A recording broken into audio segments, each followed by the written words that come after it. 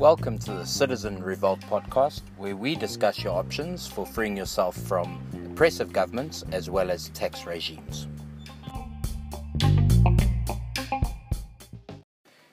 Welcome to the first episode of Citizen Revolt, and if this is your first time here, please can I ask you to subscribe to the podcast and also forward the podcast to your friends and family and get them to subscribe. The more support we can get for the show, the more we can get good information out there in the hands of the people. So a quick little history on myself and how the Citizen Revolt podcast and blog came about.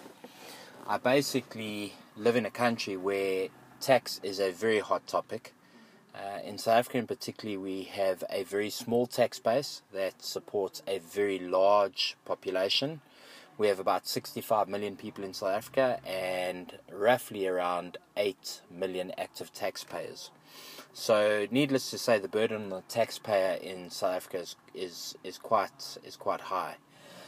We have a situation in South Africa where top income earners are paying anything up to about 45% on personal income tax, and on top of which we have a pretty oppressive tax regime like many other countries around the world. If you earn foreign income, you're taxed on that income. You're taxed on death and estate duties. The taxations are just far-reaching and never-ending. And then, of course, there's many unforeseen taxes. For example, we have sales tax. When you go into a shop, anything that you buy has 15% VAT on. We pay toll fees when we're on the roads. Most of us have to have private medical aid because public services is pretty shocking. We have private security. So, needless to say, the indirect taxes are probably equal to what we pay in direct taxes. That being said, a few years ago, I decided to set out on a journey and find out if there was a way to either reduce the tax burden or eliminate it. And at this point, I'd explored all options with my accountants, with tax professionals. I'd taken all the deductions I could take. I'd basically made all the moves I could make legally within the framework of the system to basically reduce my tax burden. And the only advice given by accountants or auditors is the best thing you can do is increase your expenses to reduce your tax burden, which does not always work, especially in the case of personal tax. So I started looking around and I started looking at various other countries where they either paid very little tax or no tax. And obviously places like Dubai, the Virgin Islands and all these sort of places came up. However, that being said, I do love my country and I love where I live, and I don't particularly want to relocate. So I started looking into how taxation was structured, and I found out some very, very important information. One of the first things that I discovered is that citizenship and residency and tax residency are three entirely different things, and this is something I did not know. And I think a lot of people tend to not know this information either, unless you've either looked into this yourself or you're a tax professional or an immigration official, and you actually understand the differences. So first of all, let's just cover citizenship. Citizenship in a nutshell is basically that you belong to a country, and the way I see it is basically your right to travel. So for example, I am a South African. I have a South African passport. This makes me a South African citizen. Now, the thing of residency, where things become a little bit more complicated, is that residency is essentially split into two factors. It's split into residency as in where you live, and it's also split into tax residency. In other words, where or which country has the right to tax you over your income. Now, basically, physical residency would be the place where you spend most of your time. It would be the place where you own your home.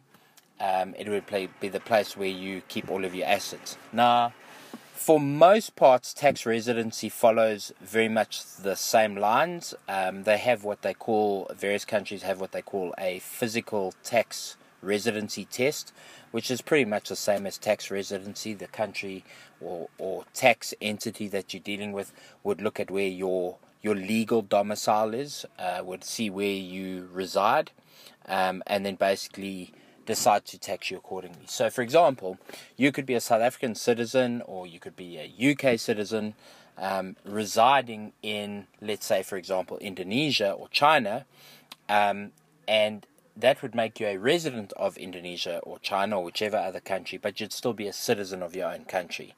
And you could be a resident of a country ad infinitum and never actually take up citizenship. If you decided to take up citizenship, that would be a personal preference, and there's many advantages and disadvantages depending on the country that you come from actually changing your residency status into becoming a citizen as well as a resident.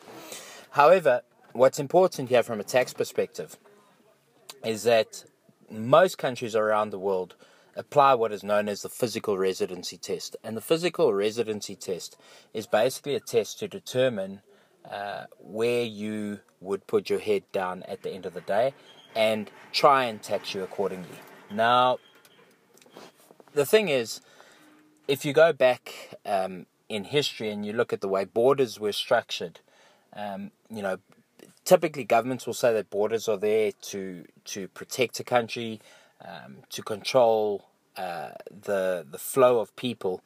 But essentially what borders are there for is actually to control the flow of commerce, to control the flow of money.